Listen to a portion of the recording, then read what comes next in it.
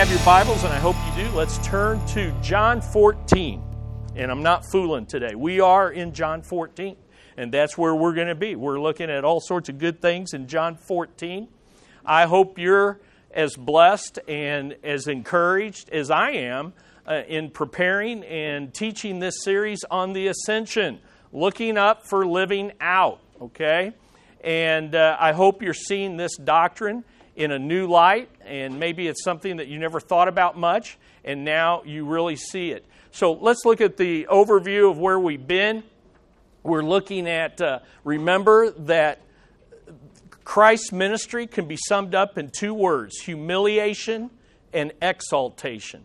And the humiliation came with his death, burial, and the exaltation begins with his resurrection.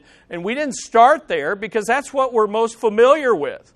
But we tend to forget that right after the resurrection, 10 days later, is the ascension. And out of that pours forth all of this heavenly ministry of the Lord Jesus Christ. So, where is Jesus right now? The answer is he's the glorified Adam that is in heaven. Human flesh in the presence of God. What an amazing thing. What is he doing there? The first thing he did is he sat down as the eternal King at the right hand of the Father. And then what did he do next? He sent the Spirit. Theologians call that the procession, the sending forth of the Spirit from the Father and the Son. How did he do that? Well, he turned to his Father and he asked. He says, this is what they need. Grant your promised Spirit to me and I will send it. And he didn't just ask for that. He continues to ask for what we need, which is mercy, and more, which is grace. Then what does he do? Is he just always praying? No, he's the sacrificial head. He's the head of the body. He's the bridegroom of the bride. He is directing his church. He is shepherding his church. He is the chief shepherd. He is the head with authority over the whole universe, but he exercises that authority in order to lead and guide and bless and grow and build his church. And today we're going to see the aspect of preparation. Jesus is the exceptional host. He has went there, he has went to heaven to prepare and to secure a home for us. And so that's why we're in John 14, right? And too often, I hope to make a transition in your thinking from thinking, oh, this is the funeral passage. This is the passage which is often, almost nearly every funeral, you're going to read John 14 for a Christian. But it's about more than just the individual believer going to heaven, as we're going to see. So here's the ascension question that we want to ask today. How do we know Jesus hasn't abandoned us? I mean, he left. And in John 14, that's the whole emotional feel of this passage. You're leaving us. You're orphaning us. You're abandoning us. Where are you going? How do we go with you? How do we know where you are? How do we know that you'll ever come back? How do we know that Jesus hasn't abandoned us? So look in your Bibles at John 14, and let's read verses 1 through 4. The whole chapter is related to this topic, but let's just begin with the first 4 verses. Jesus says, "Do not let your heart be troubled. Believe in God. Believe also in me. In my Father's house are many dwelling places. If it were not so, I would have told you. But instead, for now I go to prepare a place for you." Far from there not that there is not room for you in heaven, I have told you there is, and more than that, I go to prepare a place for you. And then he says in verse 3, "If I go and prepare a place for you, I will come again and receive you to myself, that where I am, there you may be also. And you know the way where I am going." So far from abandoning us, Jesus is an exceptional host who is preparing for our heavenly homecoming. That's the idea of the lesson. That's the idea of this passage. Let me give you 3 main truths that kind of get you into the context, okay? Get your mind into this passage. So the first one is this. Jesus begins by saying, don't panic knowing that I am leaving. Okay, don't freak out. Don't panic. He's telling them I'm leaving, and basically these guys are suffering separation anxiety. They're like, what are we going to do? He's not going to be here. Where is he going? Why is he leaving us? Notice he says, do not be troubled in verse 1. And then he says it again at the end of the chapter in verse 27. Do not let your hearts be troubled, nor let it be fearful. Now this word troubled means emotional, mental, personal distress. It's inner turmoil.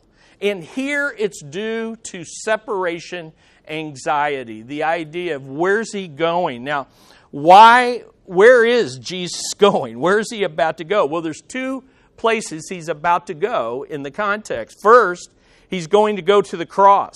Look at John 13, 33 through 38. That's what he's talking about. Leading into this, he's going to the cross.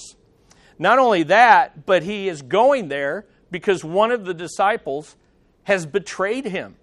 One of their own. That would be troubling. Not only that, but the lead disciple, Peter, is going to fail him. So, Peter says, well, it's not going to be me. I'm going to go with you wherever I'll die with you. And he says at the end of chapter 13, he says, will you lay down your life for me? Truly, truly, I say to you, a rooster will not crow until you deny me 3 times. That's troubling stuff, okay? He's going to the cross due to betrayal, we know, by Judas. And in that going to the cross, all the disciples will fail him. So he's going to the cross, but that's not all. He's going to ascend to heaven. He says he's going to heaven. He says, and you can go with me as well because you know the way. You know the way. So the first thing is, don't panic that I'm leaving you. Secondly, I go away to prepare a place for you. I go away to prepare a place for you. That's the idea.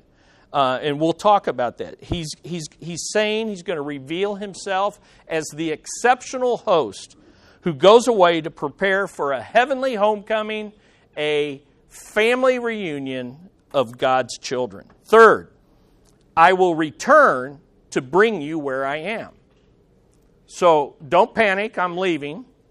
I go to prepare a place, but I will return to bring you where I am.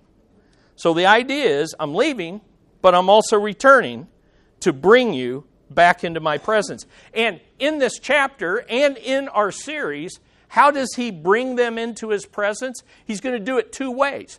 First of all, by sending the Holy Spirit. He's going to be up there, we're going to be down here, but how are we going to be present? He's going to send down the Holy Spirit. That's part of his ascension ministry. And he's going to talk a lot about that in chapter 14. But he's also talking about, when he says returning, he's talking about his second coming. That, hey, I'm going to be physically absent in heaven, but one of these days I'm going to be physically present back here on earth. And in the meantime, I'm making the necessary arrangements so that we can all be back in your presence. So here's the idea. John 14 is very much like Acts 1, 10 through 11. I'm going up, but I'm coming back down. But what we learn in John 14 is between the going up and the coming back that he promised and talked about in Acts chapter 1, in between that, he's preparing a place for us. He's becoming a heavenly host for God's people. So how do we know Jesus hasn't abandoned us? The ascended Lord went back to heaven to be the exceptional host who prepares for the homecoming. There's a homecoming of God's children. And like every exceptional host and hostess, Jesus has an open heart that results in an open home. And that home is his Father's house. So amazing word picture. So let's look at it and ask the question this morning, how does the ascended host prepare for our homecoming? Well, he does it like every host. He just does it in an exceptional, perfect, glorious way. And so let's look at the first point. The ascended host is eagerly anticipating our homecoming. That's what good hosts do. They can't wait for company to come. That's how you know if you are an exceptional host. Company's coming. Oh, bummer. Okay? Company's coming. Oh, great. Okay? And that's what he's doing. He is eagerly anticipating our arrival into his presence. He can't wait to welcome us back home. So look again at John 14. Let's look at verses 2 and 3 to get this idea. In my Father's house are many dwelling places. If it were not so, I would have told you. For I go to prepare a place for you. And if I go and prepare a place for you, and that you is all in plural. He's talking about all of them. And remember, at this point, who has left the table? Who? Judas has left the table, okay? He's left the room. He has, according to verse 30, he has went out into the darkness. He's alone. He's not a part of the family. So when he says plural, prepared a place for you, it's the true believer and the faithful disciples that he's talking to. Faithful, even though they fail, like Peter's going to fail, and yet they're faithful to always follow, pick themselves up. So here's what he's saying. He's preparing a place for his people in his presence. Why do I want to emphasize that? The reason I want to emphasize that is because that's the essence of God's kingdom. You say, what's the definition of God's kingdom? And I hope you have learned this, certainly by being in this class. The kingdom is God's presence, dwelling with God's people in God's place. Okay? So just because kingdom is not in this passage doesn't mean that the kingdom is not being talked about. He's saying, hey, the heavenly home is not merely up in heaven. It's going to be down here on earth where God's presence is going to rule with God's people over God's place. And these three ideas are just rolled around again and again in these two verses. So here's the first thing. His place, the Father's house, has many rooms. That's the first thing he wants us to know about the place. The place has many rooms. That means there's always room for one more, right? That's what good hosts always say. Oh, you got room for? Oh, yeah, we'll make room. Okay, that's what Jesus is doing. He's making room for more in the Father's household. That's a beautiful thought. Now, you may be familiar with the King James translation. How would you remember this? In my Father's house there are many mansions. Mansions, yeah, that's in the King James, and it's in the New King James as well. Well, what's that mean? Well, in our American understanding, we think we know exactly what mansions means. What's it mean? It means a house like where Taylor Swift lives in. I just got Taylor Swift illustrations today. So it's a mansion. It's a big, I've seen pictures on social media of Mahomes. Have you seen his new mansion, right? Golf course on the thing and his own football field. That's what we think of. And we think that each believer is going to get his own Mahomes mansion, right? And the size of your mansion is going to depend on what? How much money you have? You're going to go to heaven and buy a mansion from God? Okay, switch from the concert. No. Hey, by the way, welcome Emily to the class. We're glad. Let's give her a hand.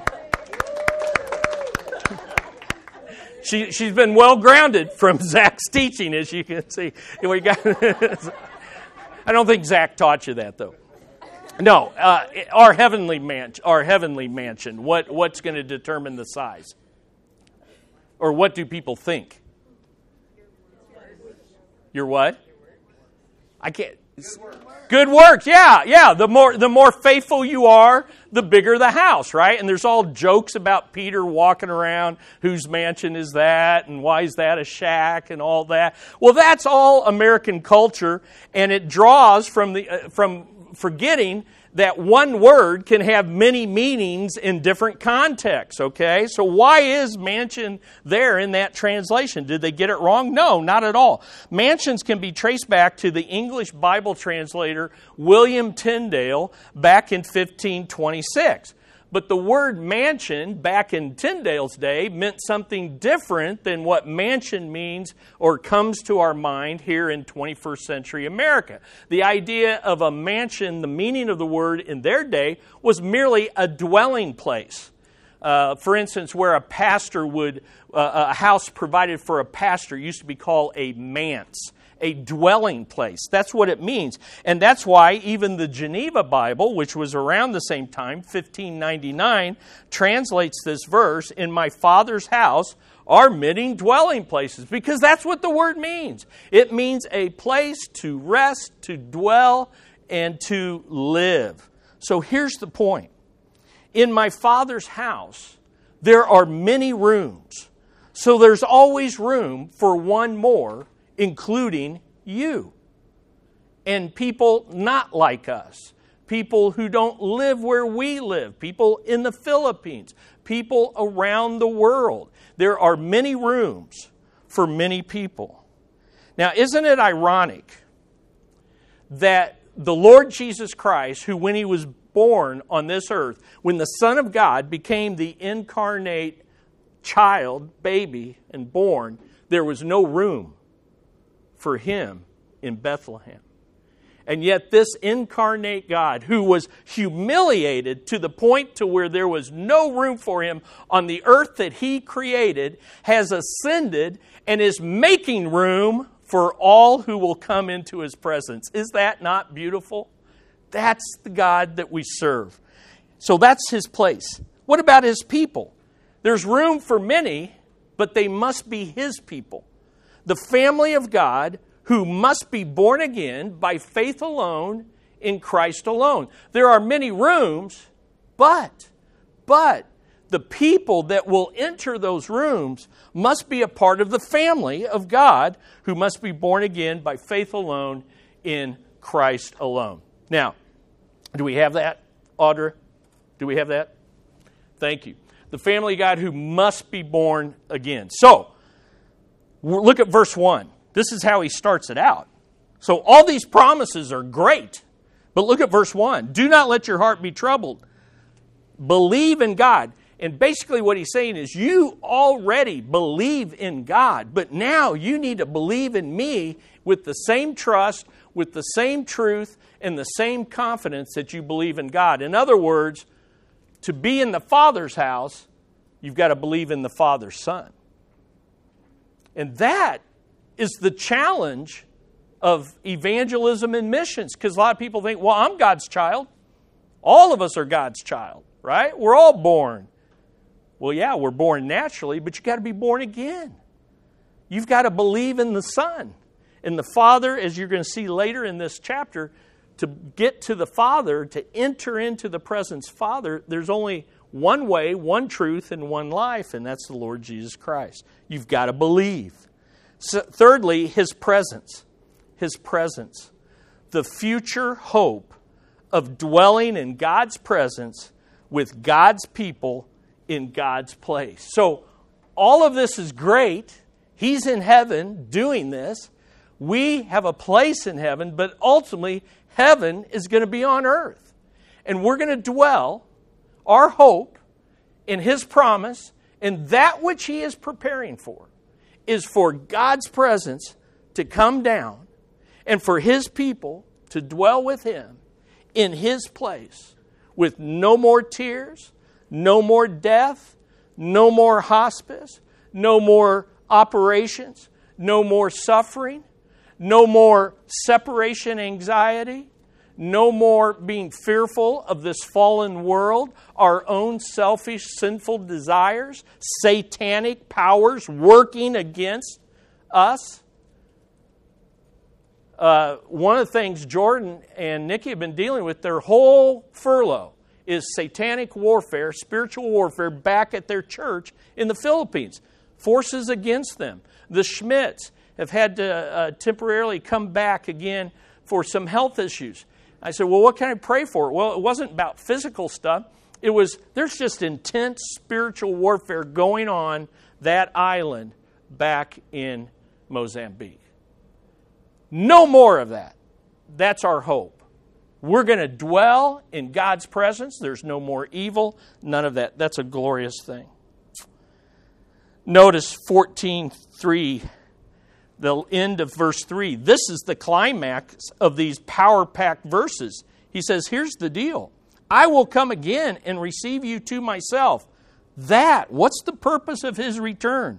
That where I am, you may be also. That's why he says in verse 18, I will not leave you as orphans. I will come to you. I'm going to come. Well, here's the point. The ascended host is eager to welcome us into his presence in the Father's heavenly home. Let me tell you, the Rodriguez family is eagerly anticipating and welcoming Amber home at 10:35 p.m. if we can figure out how to get her at the new airport. So we're praying about that and diligently researching that. Somehow sitting in the phone parking lot for your daughter who's been gone for this time and saying, hey, call us when you're ready, isn't going to cut it. So somehow we got to figure out how to get in to the airport and greet her at the gate. So here's the idea. Many are welcome because there's room for everyone. Listen to me. These truths are so precious to us. Sitting at the bedside of Leonard in hospice. Now you just think about this. You know, John and Shirley are there with their husband and dad and family and friends, but it's hospice. There's no, you're there for one reason. You're there to die. What can you say? Our glib, hey, how you doing? Just isn't going to work, we're praying that you'll get better. No, that's not what we're praying. He's not going to get better. You know what you say? You go to John 14. I opened up, I said, Leonard, I've been working on this for 2 weeks, and let me tell you, Jesus has ascended and is ready to welcome you. He is preparing for your arrival. And when you understand Leonard's life, and if you've talked to him for more than 5 minutes, you've heard his whole life, and it's an amazing story, and I do not tire of hearing it. Here's a man who has lived a life on this earth, apart from his beloved family and getting saved, of rejection, of just rejection. Rejection in his own family, rejection from his own father, right? And having to reject his father in his alcoholism. Rejection from being an Italian, no, let me correct, he will correct you, a Sicilian American. They are not Italians. Go visit him. Learn some things. It's fascinating. But we're talking about a place where you have felt very unwelcome. With wounds that even a loving family, that even knowing Christ this side of heaven does not erase. But you can also talk to Leonard for not more than 10 minutes, and you will hear his testimony.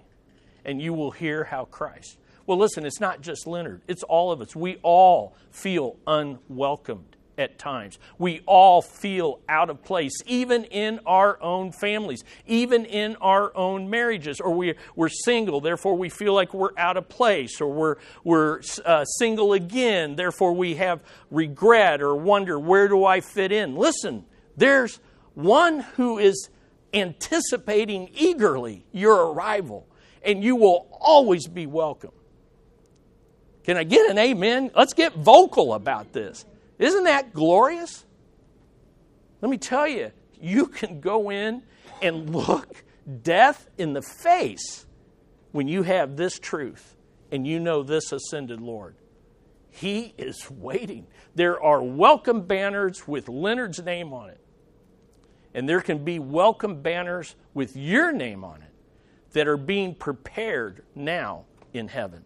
So, J.C. Ryle, one of my favorite authors, says this: there will be room for all believers and room for all sorts, for little saints as well as great ones, for the weakest believer as well as the strongest. The feeblest child of God need not fear that there will be no place for him.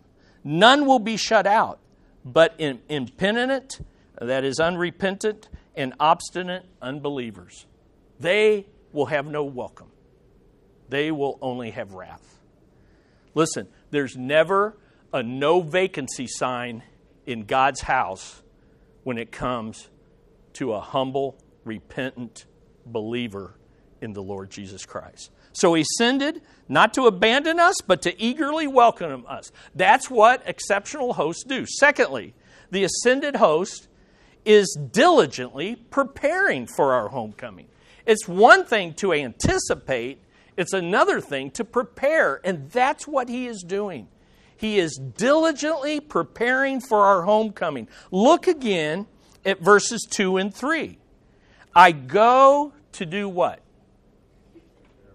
Say it together. Prepare. And he says in verse 3, if I go and prepare. So he's preparing. He tells us exactly what he's doing in his ascension. Now here's what's interesting about the word go, repeated twice.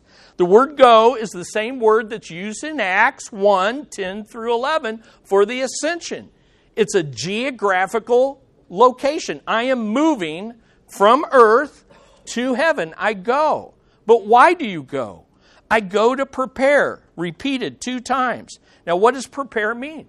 It literally means preparing a place for guests to come and dwell, or preparing for the arrival of family into the home.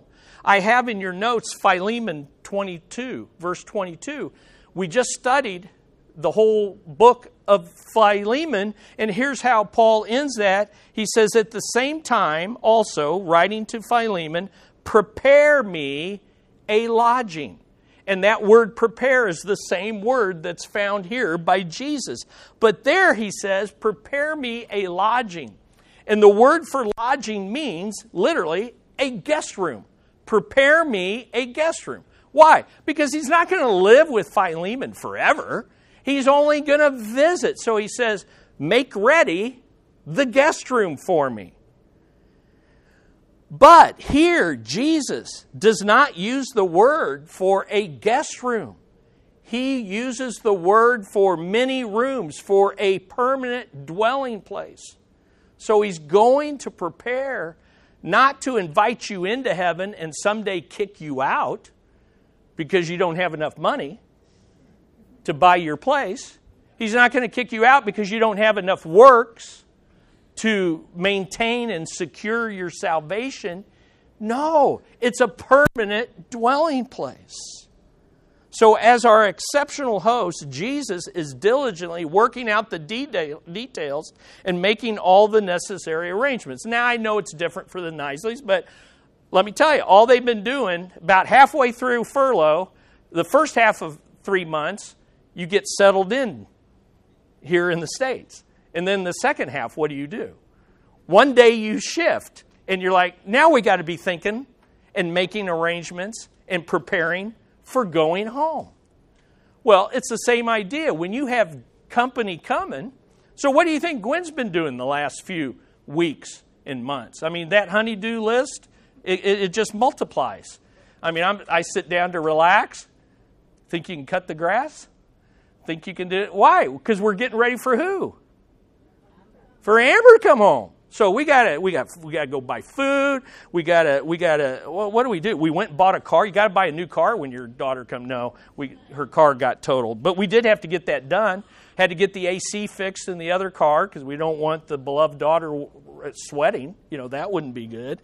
We've been cleaning. We had to get a new mattress because her bed was creaky, which was sufficient when she was I used to tell, that bed's fine. Quit complaining. That's fine. And then one night I was sick or something and I had to sleep in that bed. Maybe I got in trouble with Gwen. I don't know. I forget.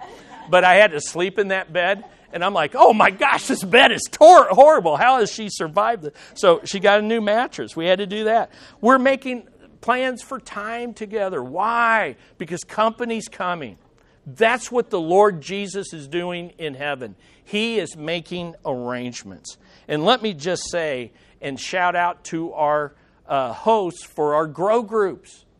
Listen, if you've never hosted a grow group, you don't understand. And if you just come, you go, wow, I come and the door's open and the place is clean and food is prepared and chairs are set out. No, that takes preparation, diligent preparation that often begins way before Sunday and certainly takes place Sunday afternoon.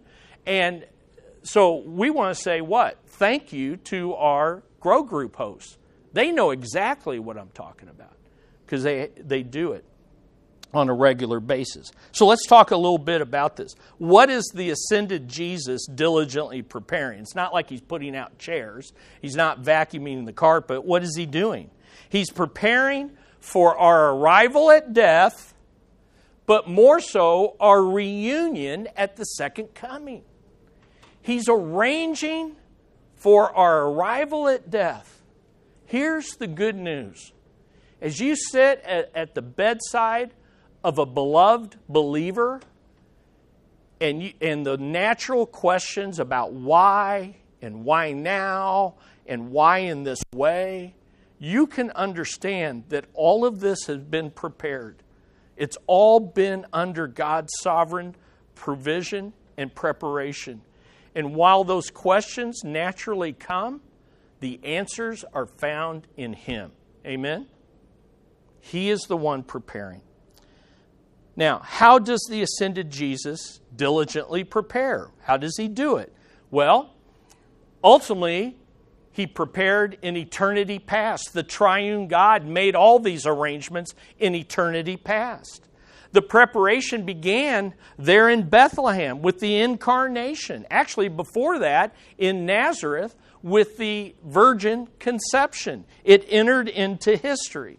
But here in John 14, the preparation is Jesus going to the cross, Jesus being buried, dying, and then resurrecting. And the preparation is not just the resurrection, but now you know what follows the resurrection? The ascension. And in the ascension comes the glorification and the session and the procession of the Spirit and the intercession and the direction of the head and the preparation of the host. All of this is a part of what Jesus is doing to prepare for His reunion with us. So here's what I want you to learn from this. His diligent preparation is far more than just preparing for our individual arrival in heaven. So here's what I want you to take. I want you to take this passage that is such a comfort at the death of a believer and understand that truth is there. But there is a far greater truth. Because we as individuals, God didn't do all this just for me and just for you. It's not an individualized salvation. It is a redemptive history. It's a kingdom-building thing. So it's preparing all of history for His return to rule with His people in His kingdom in the new creation. So Jesus, again, we just tend, our selfishness, we make it about us, right? Or our loved one. Okay, all Jesus has been doing is preparing for me to see me. Okay, there's a truth in that, and there's a comfort in that. But He's preparing all of history. Everything that's going on in your life and everything that's going on in this world is going on to prepare for this homecoming. Now, that doesn't answer every question about suffering It doesn't answer every question about evil, but it tells you the ultimate answer. Why is this? Why is God allowing this? Because He's preparing. He's preparing for the ultimate coming of His kingdom. And so what should we remember about His diligent preparation? I just sat and I thought, okay, so He's preparing. What do I need to keep in mind about this? Let me give you 4 answers from the Bible that I came up with. Number 1, the wisdom of His preparation. God knows what He's doing because He's wiser than you.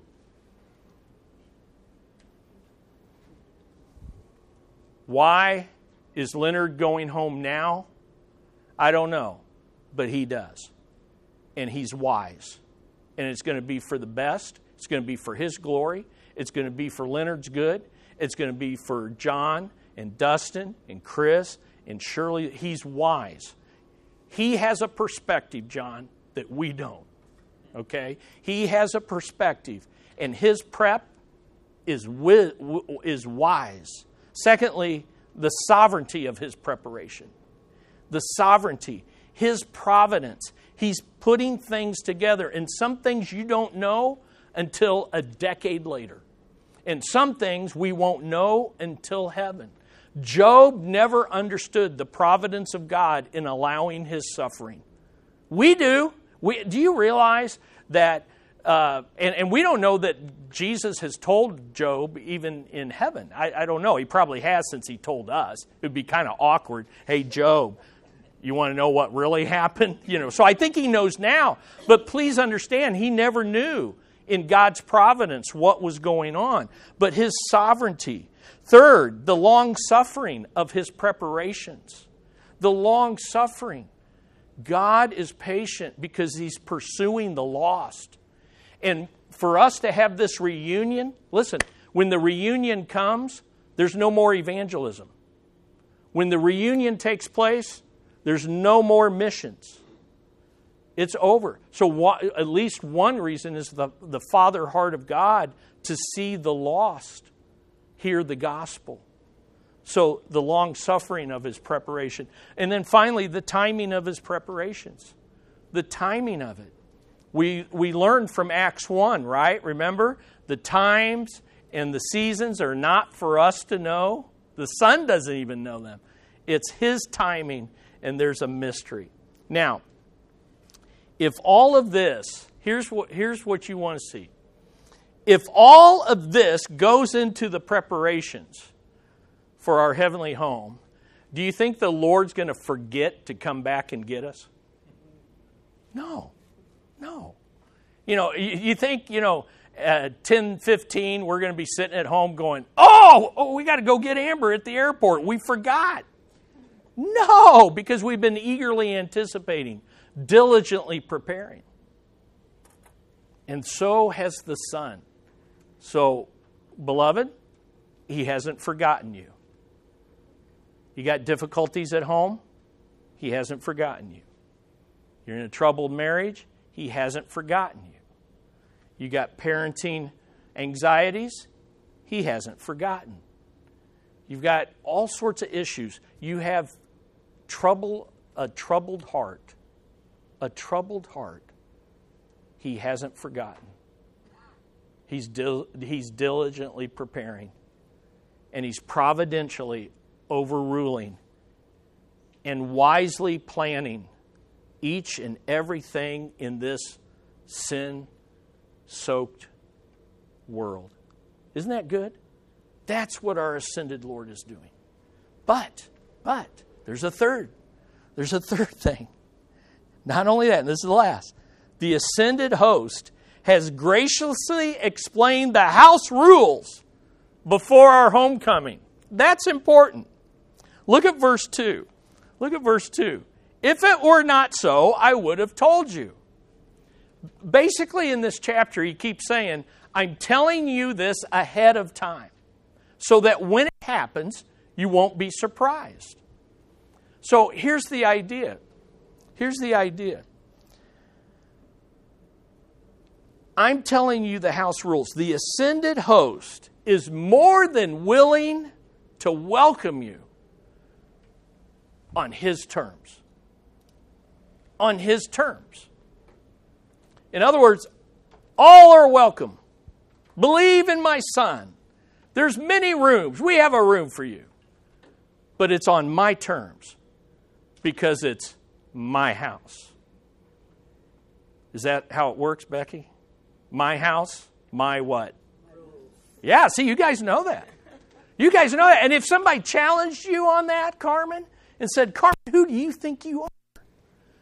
I can come into your house and live any old way I want. And you would show them to the door with a little swift kick in the Spanish backside, right?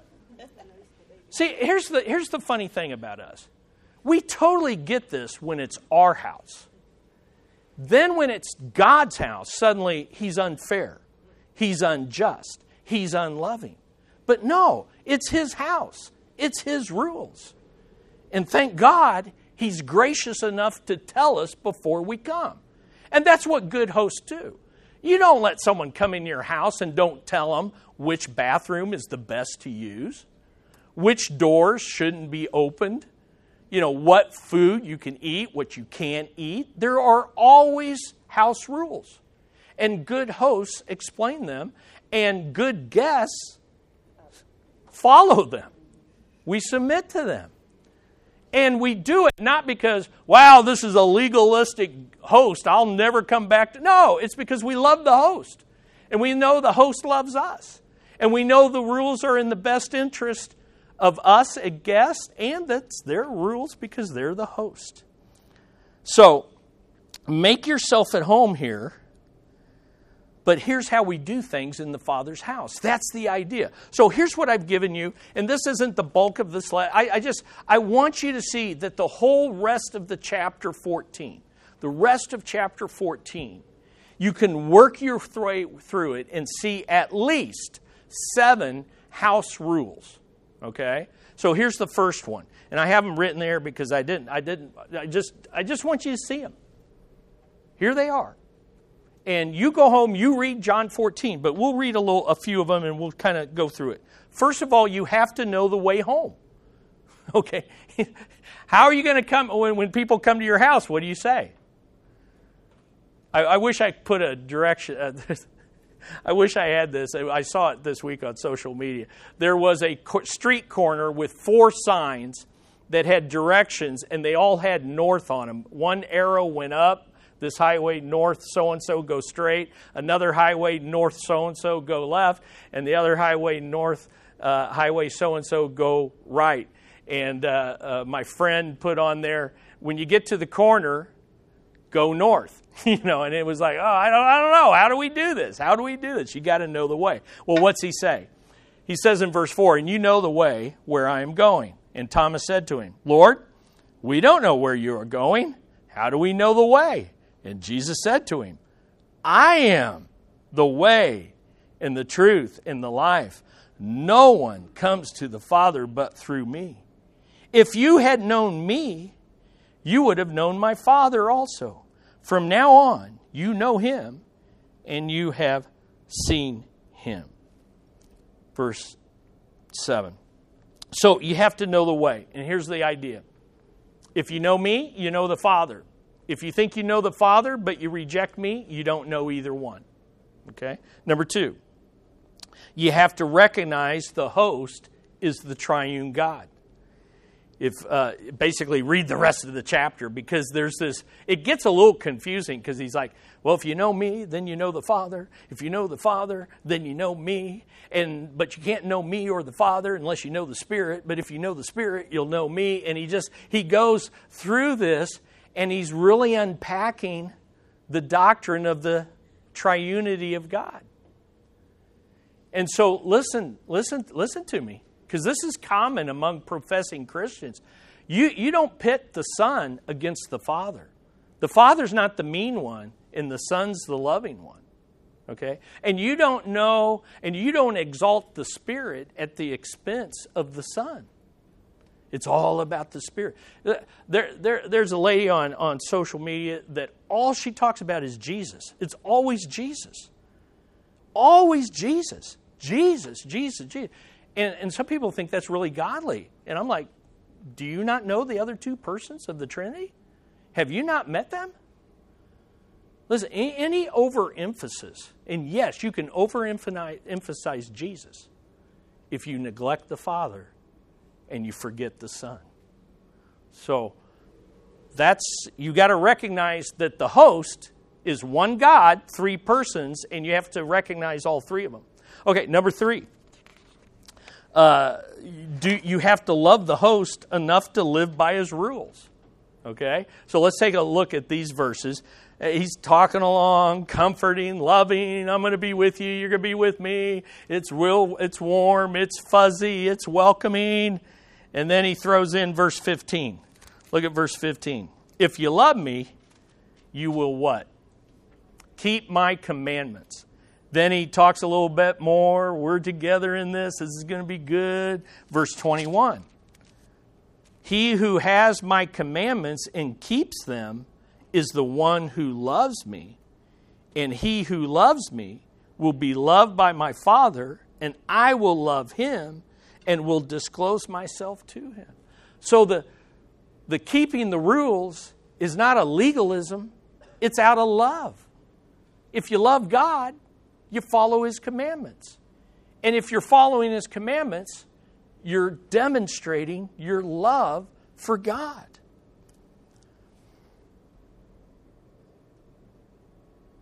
Here we see that we don't get to enter the Father's house while listen, if you're expecting a welcome in heaven, and the whole time here on earth you're living by your rules and not the Lord's rules, the door will be shut. The door will be shut. And this is something that we think, well, a loving God will let me in. I can live any way I want, as a pattern, as a habit, as a rebellion and a rejection, and then I'm going to be welcome.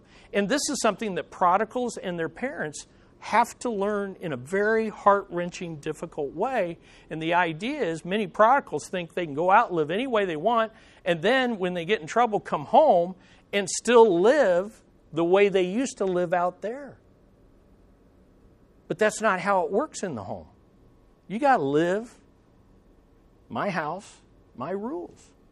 And that's heart-wrenching for the parents. It's hard. But that's the way it is in the Father's house. Number 4, you have to be born again to be enlightened and enabled by the Spirit. You're like, hey, Chris, this ascension stuff is, expanding my mind and blowing me away, and I don't understand all of it. Well, you can only blame a measure of that on my inability as a teacher. There's also the fact that we humanly don't have the capacity to understand these things. We need the Spirit. But the Spirit won't teach you if He hasn't first regenerated you. Okay, you got to be born again and have the Spirit to understand these things. And that's part of what He promises in John 14. Number 5, you have to have fellowship with the family, not the world. Now, look at verses 22 through 24. Notice what he says. Judas, not Iscariot. What an unfortunate naming that there are 2 disciples with the name of Judas. Hi, who are you? Judas, not Iscariot. Okay. Judas, not Iscariot, said to him, Lord, what then has happened that you are going to disclose yourself to us, but not the world? And Jesus answered and said to him, if anyone loves me, he will keep my word. There you go again. And my Father will love him, and we will come to him and make our abode with him. So here's the beauty. He's preparing one day for us to dwell in His presence. The good news is you don't have to wait for that day. He will come and abide with you through the Spirit the moment you get saved. Isn't that good? The world doesn't get in on that. Number 6, you have to grasp the apostolic teaching on the ascension as vital to our homecoming. He ends with this. Look at verses 25 and 26. These things I've spoken to you while abiding with you. But the Helper, the Holy Spirit, whom the Father will send in my name after the ascension, He will teach you all things and bring to your remembrance all that I have said. Without the ascension, the final discourse, the farewell discourse, would be meaningless without the ascension. And then number 7, you have to believe that the host has secured our homecoming through his humiliation. Here's the good news. These are 7 things. These are the house rules, and you have to keep them. But here's the good news. The ascended Lord has made the preparations. He enables you to keep them. Okay? He is the one who gives you the rules. He's revealed them ahead of time, but He's also given you the indwelling Holy Spirit so that we can keep the rules before He comes. That's the ascended Lord. So here's what I end with. You don't have to remain a Judas living alone out in the darkness. Amen? You can be welcome into the Father's house. Judas did not have to reject the Lord. Secondly, you don't have to remain a failing disciple like Peter, sinking in your shame, puffed up in your pride and your self-confidence. You don't have to be outside the family like Judas, and you don't have to be a failing disciple like Peter. The ascended Lord is eagerly anticipating, diligently preparing, and He's already graciously explained the house rules. He has graciously explained, I am the way, the truth, and the life.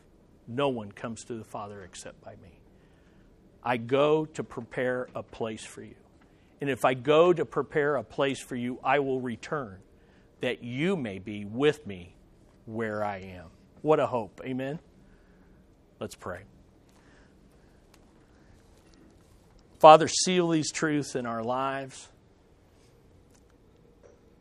Maybe everything's going well right now, and we think, you know what, this God thing, I'm glad I'm a believer, and, but I've got this. If I need you, I'll call you. Lord, break us of that. Humble us. As painful as it may be, help us see that we need you as our ascended Lord every day, every moment. And let us, if we're outside in the darkness, repent and believe. Lord, if we're puffed up in pride and think that we don't need to stay connected to our head, we don't have to be in the Word, we can make do and survive on our own wits and abilities, humble us of that. Break us of that. And Lord, if we're sitting in shame, thinking I failed and I could never look Jesus in the face again, He is eagerly anticipating us coming back, and He will come to us to restore us. May that happen in hearts right now, today. In Jesus' name.